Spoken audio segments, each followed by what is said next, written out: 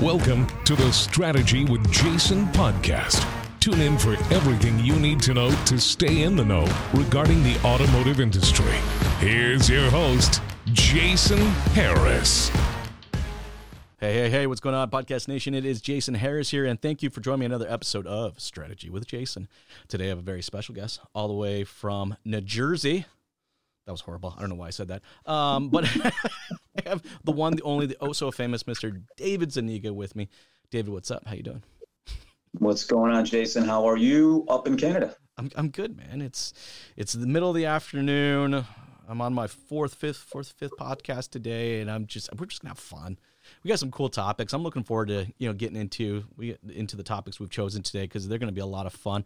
But hey, before we get into our topics, though, I always like starting off these podcasts with a little origin story because honestly, it's really for me than I think for anybody because I'm always fascinated how people get started in the business. So David, what is the origin story of how you got started in this crazy little world we call the automotive industry? Yeah, Jason, my story is I've been a student of sales ever since I could remember, even when I was a kid, selling and trading, baseball cards, comic books, things like that. Went to school at Hofstra University in Long Island, go Hofstra U. And, when I came out of school, I went right into management in a different industry, but I had a sales team under me. And the 2008 crash happened, and I found myself, home with a severance package. And, a friend of mine was in the automotive space at a dealership and asked me for help in building a BDC team for their dealership. And so I did. And at first it was very just a consulting kind of gig and telling them how I would do it and sales and service. And I didn't really know the ins and outs of a dealership, so to speak, but it was cool and fun. And then by the end of that little project, their controller asked me like, hey, David, what would it take for us to hire you as a BDC manager? Mm-hmm. It was a multi-top store. And so I took on that little project for a little bit. And from there, I grew in the business to sales management and desking deals and, the whole thing. And found myself as a GSM, eventually running a sales team and sales floor. And that was fantastic. And so, but even before that, let me tell you a funny story, Jason, that I left out. When I was in high school, my neighbor, my girlfriend at the time, her neighbor was a finance manager at a dealership. And he was like, hey, what are you doing this summer between school? I just graduated high school. And he says, hey, you want to make a few bucks? I sold cars at a Toyota dealership. The biggest Toyota dealership in New Jersey. Everybody knows the dealership. I sold cars for that summer. I bought my car cash that summer. I made so much money, more money than I've ever made in my life. And then I ended up back in the dealership world and kind of full circle. In between that time, I left the dealership world and went to a leasing app, e-commerce all the way. And I've been hooked since. I think the industry is an incredible industry. I think it's unique. I think it's the best kept secret in business. And I think there's so much room for growth and to do more than we already have. Oh man, I'm with you, David. It's one of the things I love about this business is growth, right? I think if we were an industry that was considerably more innovative and considerably more advanced, I don't think I would actually find it as much fun. See, I think we're in this industry slightly because we're chaos junkies. Like we actually kind of like the fact that we have to kind of like drag and pull, the industry along to get more innovative. Like there's like enjoyment in that pain or something like that. I think we're just kind of weird like that, right? But that is kind of our first topic, today is about e-commerce and in the automotive space. And we got a little time to jam about this before we start recording today, but I know you got some thoughts on this. So I'd love to kind of get kind of your opinion of, e-commerce in the automotive space, what it is now and where do you think it's going? Yeah, I think we live in a time where consumer behavior is purchasing almost everything and anything from your couch. And, this pandemic kind of quickened the automotive industry into this space and this realization that e-commerce isn't going away and that you have to kind of get into that space and do the right thing by your customer. And it's funny because before we got to recording, you were talking about how we more or less were doing e-commerce for a long time, from our BDC rooms and from a management standpoint, we were on the internet since the beginning, right? Mm-hmm. But I think what customers expect as far as e-commerce and what we are presenting are two very different things. And I think a lot of dealerships and a lot of personnel in the stores are having a hard time, in my view, with that realization and understanding how quickly we need to adjust or how quickly we will kind of fade away. So I think it's an interesting time in our business, an interesting time in our industry. And I think there's a lot of players out there and a lot of people that want to do it, don't know how to do it. I think a year from now, 5 years from now, our industry is going to look completely different. Mm-hmm. And the models and how we do business are going to look completely different. Well, I love the fact that you actually called it e-commerce, not digital retailing. Because I think as vendors, we've already kind of messed up the word digital retailing. It's now kind of referenced as like a tool or a widget or a little, a special button you put on your website. When I think of e-commerce, e-commerce is a process way before it's a piece of technology. And, if you don't embrace, or define what that e-commerce process is going to look like at your dealership, I think, just going out and buying a digital retailing product and then slapping it on your website, that's not an e-commerce solution to me. So, how do you feel about our industry, focusing more on the technology and less on the process? That is a great question. I think the way that it should feel from the consumer end. And I think this is, we can go in so many different directions here, but I think in the automotive space, we spend an exorbitant amount of time thinking about how we as personnel or management or dealer principals or whatever the case may be, how do we feel about digital retailing or e-commerce as opposed to how does the consumer view the process as you were alluding to. So from my end, I think that the e-commerce process should feel a lot like how your store feels. When the customer walks through the door, how are they greeted? What does the process look like? What could they expect? And I think if we do a good job on our websites to provide that same type of feel and ease of doing business, we will eventually do more business. I think the issue that we have as an industry is that we kind of put the customer through too many hoops in order to make the purchase process as easy as possible. No, I'm with you. I think as an industry, and I would use the word buying process. Like I think as an industry, we've built a buying process. Like here are the 12 steps you need to complete to buy something from me, right? But I think the rest of the world and other verticals, we were talking about other verticals before we started recording today, they've defined more of a purchase process, and a purchase process has like flexibility. Like there's like ebb and flow to it, right? Like it's not this rigid, you must follow these 12 steps or whatever, right? Like, I think of a purchase process of like right now, like I was just buying something on Best Buy, literally like just before we got onto this call, right? And I have the option of choosing to pick it up at the store, having it delivered to my local store and then picking up, or having it delivered, straight to my house. So it was like I could choose from locations that had it in stock, or I could have it sent to my local store, or I could have it delivered directly to my house. So they presented me ways that I could purchase that is either convenient or easier for me. Now, this particular thing I actually need now, so I will drive, to the next city over the 35 minutes, and I will pick it up from that particular location. I can't wait, the couple of days. But see, that's a great example of what a purchase process is. And I think as an industry, we're trying to figure out, like, what does that look like? Is there a way a customer can buy a car in an hour? Can they have it shipped across the country? What are your thoughts? I think that, again, it boils down to one idea in my mind, and that is the easier you make doing business with your store, the more business you will do, because that reputation is kind of, it will spread like wildfire.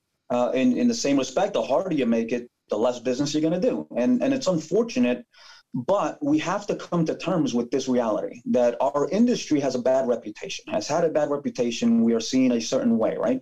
That has changed over the years. I believe that the buying processes in the stores have become so much better. I think the personnel is so much more educated, so much better trained. But it doesn't feel that way when you go onto a lot of our websites. And so I think that what we need to do is figure out a way. And I think to your point, I don't think the tools are really the answer. I think it is more about the buying process. How can we make those steps, instead of 12, how can we make them 3 to 5?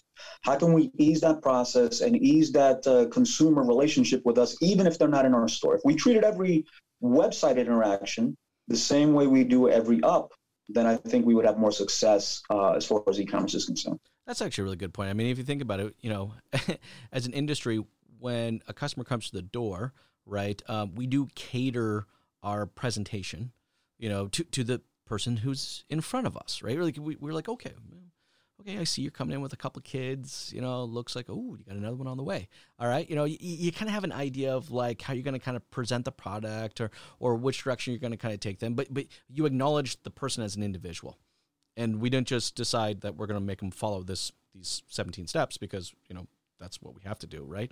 So, and I agree with you. I think as an industry, we've become more flexible. Well, let's say some has become more flexible. I don't know about you, but I still think it's kind of a 50-50, right? So 50% of them are being flexible, the other ones aren't. But you're spot on. Like in being able to offer, multiple solutions or multiple ways for someone to buy. To me, that's e-commerce, but that's process. But if that only exists at the dealership and is not clearly defined on the website, then we've lost the opportunity. We're not really identifying that. Too often, I think we're still treating our websites like digital brochures, not pathways to the purchase. Don't you agree? I agree 100%. I think our websites are an extension and probably, in my mind, even more important than our showrooms. Mm-hmm. And how we do business and how we're going to grow our businesses, especially in the local market. And I don't think you get that feeling. I think it's to the detriment of the store. And I think it is truly because of lack of understanding and lack of importance. I think that we have always, unfortunately, treated our websites, like you said, a digital brochure of what we offer, the cars that we offer, and what time can you make it in. Instead of, hey, we want to earn your business. We want to make this process as easy and painless and stressless as possible and really cater that website and the process that we offer on our websites to that feeling. No, it's all about communication, right? And we do a good job, to your point you said earlier, we do a good job of communicating our processes with inside the dealership, but then on our website, we totally forget about it. So for David, for anybody out there that's watching and listening right now, and maybe kind of nodding their head and agreeing with us, what recommendations or what processes would you recommend that they should document and put on their websites for consumers to take a look at prior to coming into the dealership? Well, I mean, I think it's literally things as simple as a face-to-face. I see you right now, you see me. We kind of get a feel of each other. We're vibing off of each other. There's a warm and fuzzy feeling here. What if we were able to produce this same type of feeling over the internet, via Zoom, via videos? I think there's a lot of different ways where a consumer can get an idea of the type of dealership you run and your personnel, your sales staff, and management that we don't necessarily take advantage of. And I think that is really at the end of the tunnel there, the bottom line is that our websites are kind of cold and drab and very monotonous and very similar to each other. And so what are you doing as a dealership? What are you doing as an e-commerce site to kind of differentiate yourself and separate yourself from everyone else? And I think a lot of that would be one-on-one conversational tones, videos describing the process and trying to get in front of the customer, even when they might be a few miles away. I like that a lot. I mean, if we started looking at our websites as a tool to connect rather than a tool to generate leads, I think the content and the way that we design and develop out the websites would drastically change, right? I mean, the intention should be to connect with the person before we start selling something to them, because that's what we do inside the dealership, right?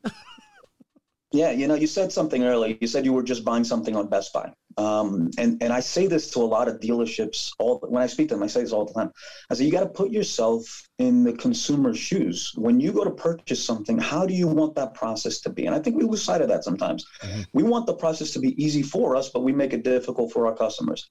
Which is interesting, and it goes and falls in line to what we were talking about earlier. We've always done business this way. Exactly. We want control of the process and the customer, and so we kind of act on that, as opposed to saying, all right, what does consumer behavior look like in the 21st century?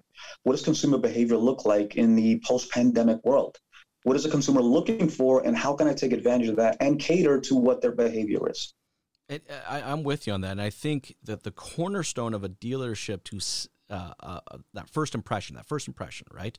That group of people that are really kind of in charge of setting that stage is your BDC. Mm. And I think this is a perfect segue kind of into our next topic is, our BDCs today, should they really be called BDCs or should they be called e-commerce centers?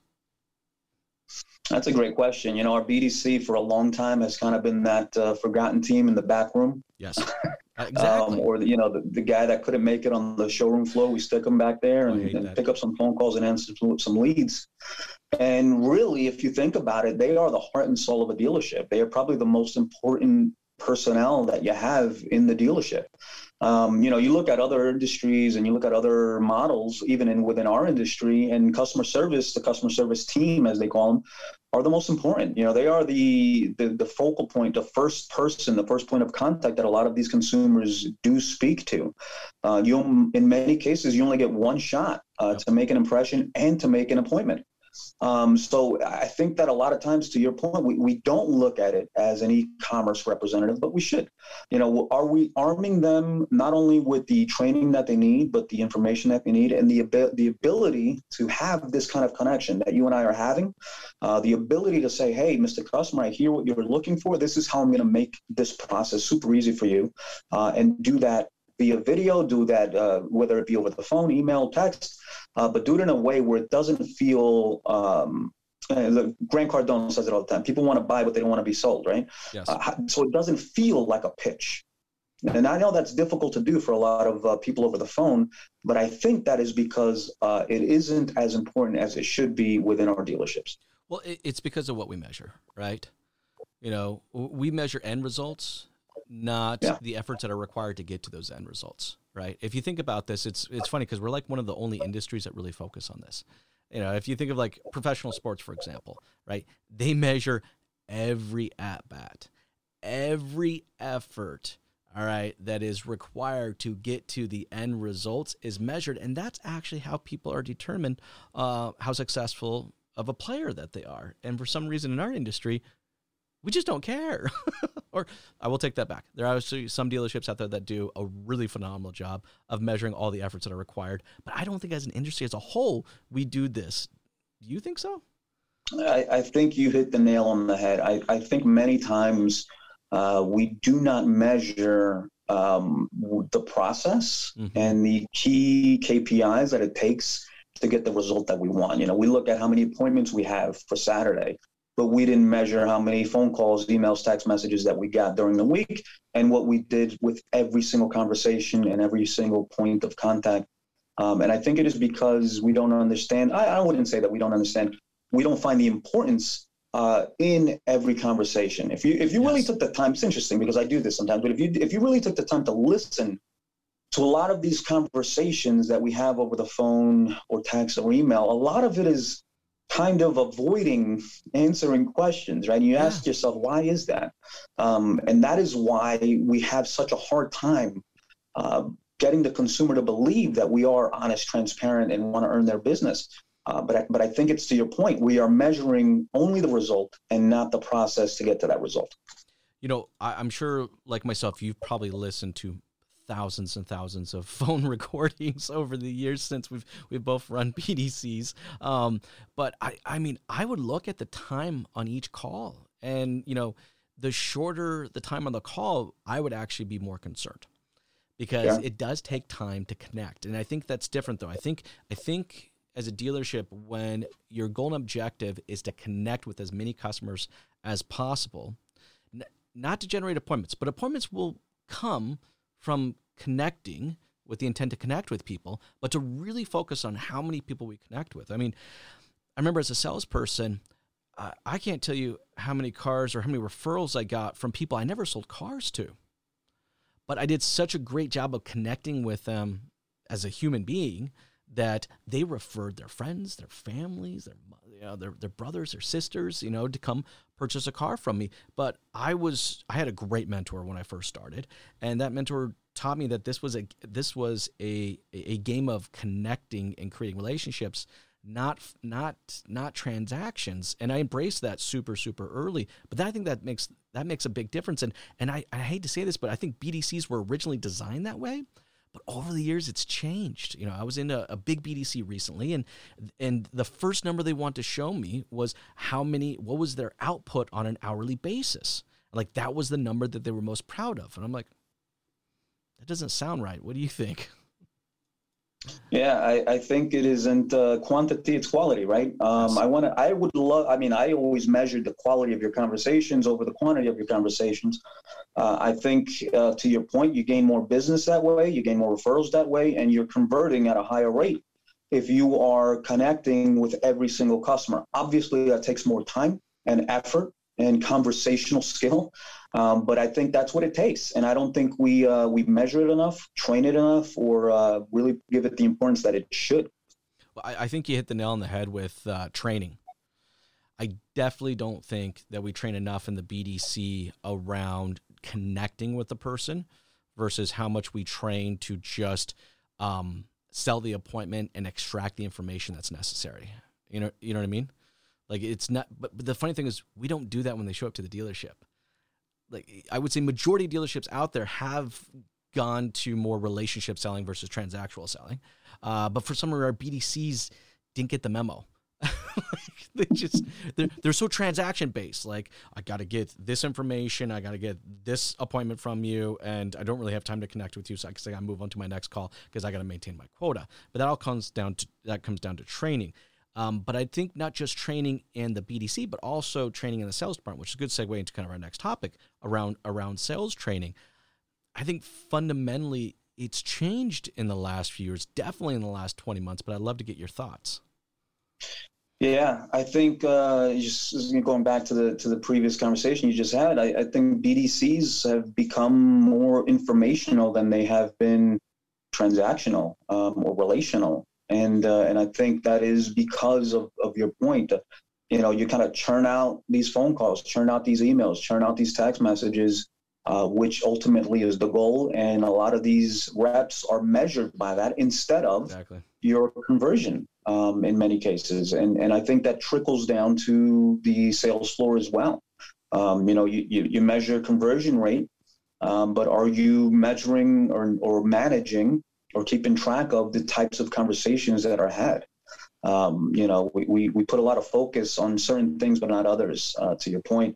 I think sales training is critical, but I think it has always been. When I was selling cars over 20 years ago and today, sales training is sort of a thing that we say we're going to do. We don't really do well. I mean, and there are certain dealerships that do a phenomenal job. They have a really good curriculum. They take it serious. They understand how important it is. But there are so many of our dealership partners and friends who really don't have a good grasp or idea of what is important. What do we talk about? And you'll know that if you sit on a few Saturday morning meetings. We call them beat up fest, or, it's the same type of meeting over and over and over, instead of giving our salespeople and the BDC the tools that they need in order to convert at a high level and connect with our customers in a way where the conversion is kind of a no-brainer. Yeah, I'm with you. I mean, I think, remember when I first got my first set of sales training, it was actually pretty technical. It was like, here's the 9-point walk around. All right, here is the 12 steps to the purchase, to the sale, right? Here is verbatim how you do the meet and greet. Like, it was very, very rigid, and it was very, very plug and play.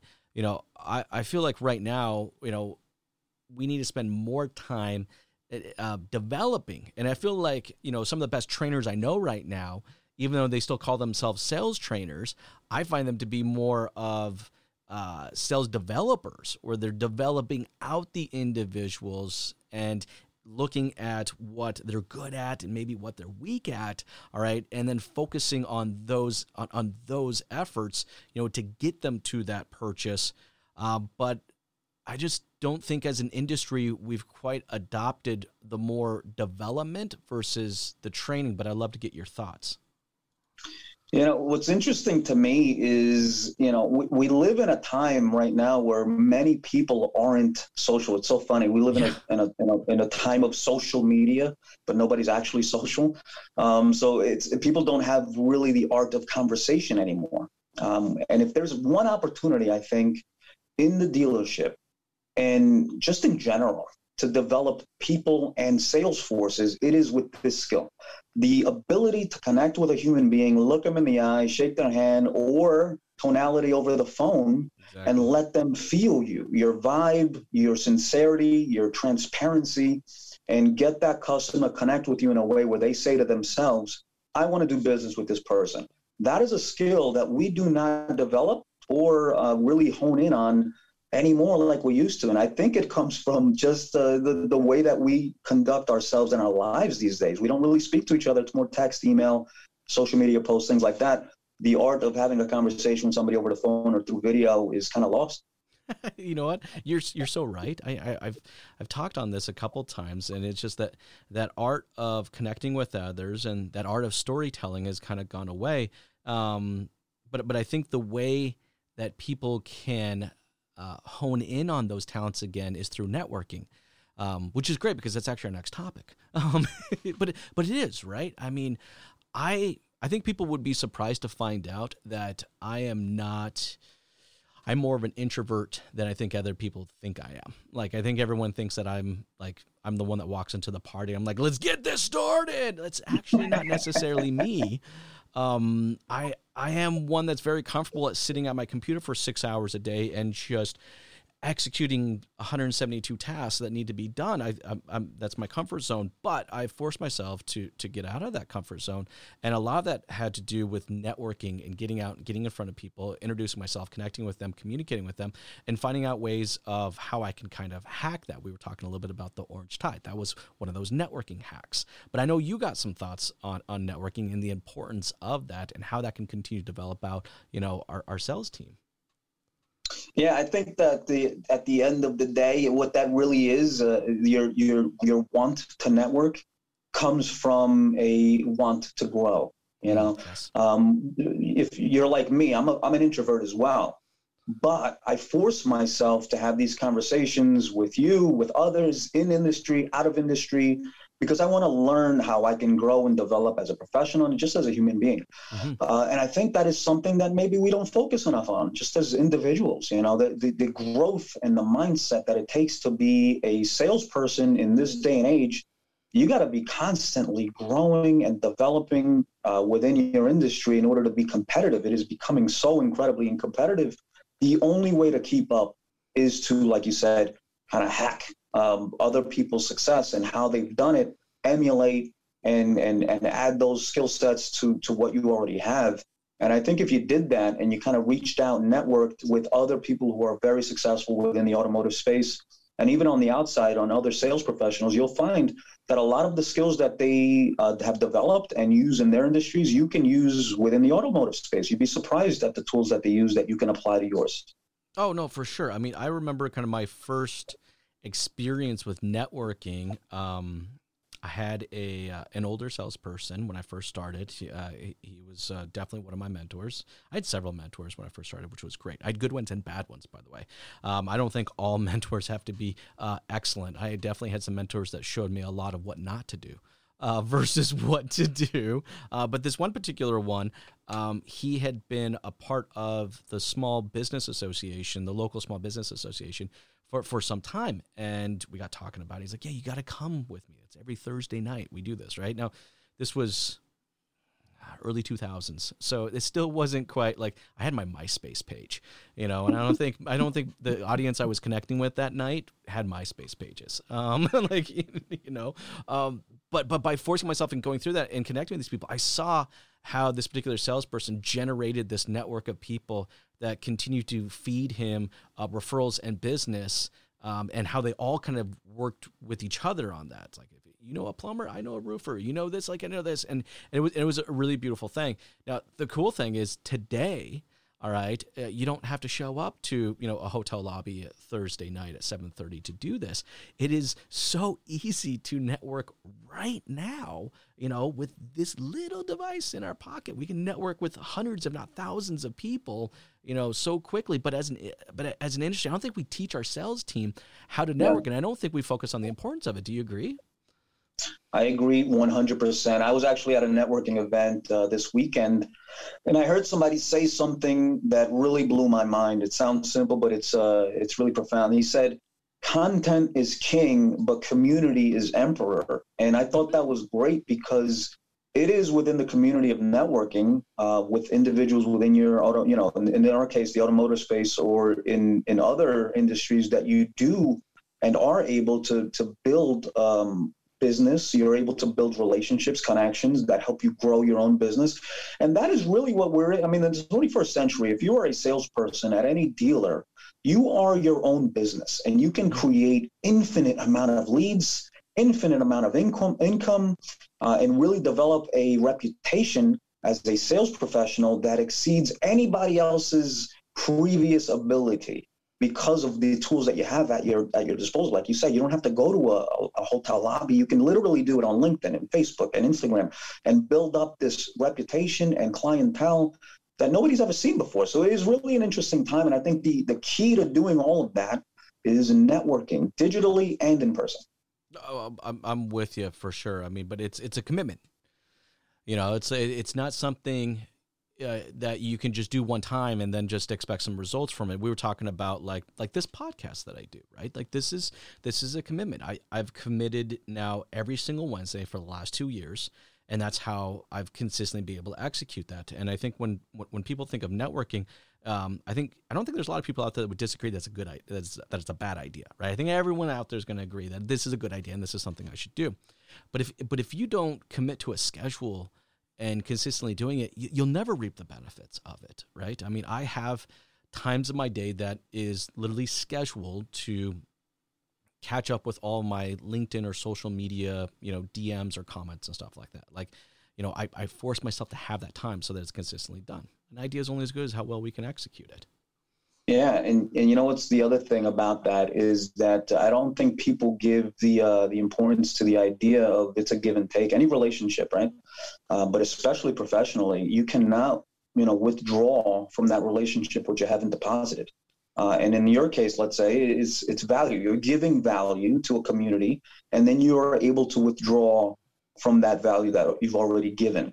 It's the same thing with networking. You're building relationships, you're giving of yourself, of your time, of your energy, of your knowledge, of your interests. And then at some point, you're going to be able to withdraw referrals, withdraw reputation, and withdraw a good business that you've been able to build yourself. But I think it is what you said. People lack the commitment and the understanding of how important networking and giving really is. I'm totally with you, David. I know we're getting towards the tail end of our time today, but before I let you go, we've touched on some amazing topics, and I think there's still some conversation to be had around some of the topics that we've discussed today. For everybody that's watching and listening right now who would like to connect with you and maybe even continue some of these conversations that we've started today, what's the best way to connect with you? So on Instagram at Zuniga Dave, ZUNIGA DAVE, Zuniga Dave. On LinkedIn, it's Dave Zuniga. And on Facebook, it's the same. If you want more information, want to connect with me, you can also look up my website. It is www.davezuniga.com. Would love to connect with all of you. And if there's any conversations that we can have, let's do it. Let's connect. Let's grow. Let's get more business together. Awesome, man. Hey, thank you so much for taking the time to jam with me today. This has been a blast. You have yourself an amazing day. You too, Jason. Thanks for the time. I appreciate you. Thanks for tuning in to the Strategy with Jason podcast with your host, Jason Harris. Don't want to miss new content? Be sure to check out the full podcast library at strategywithjason.com to stay in the know. Remember to like, comment, and subscribe. Happy podcasting.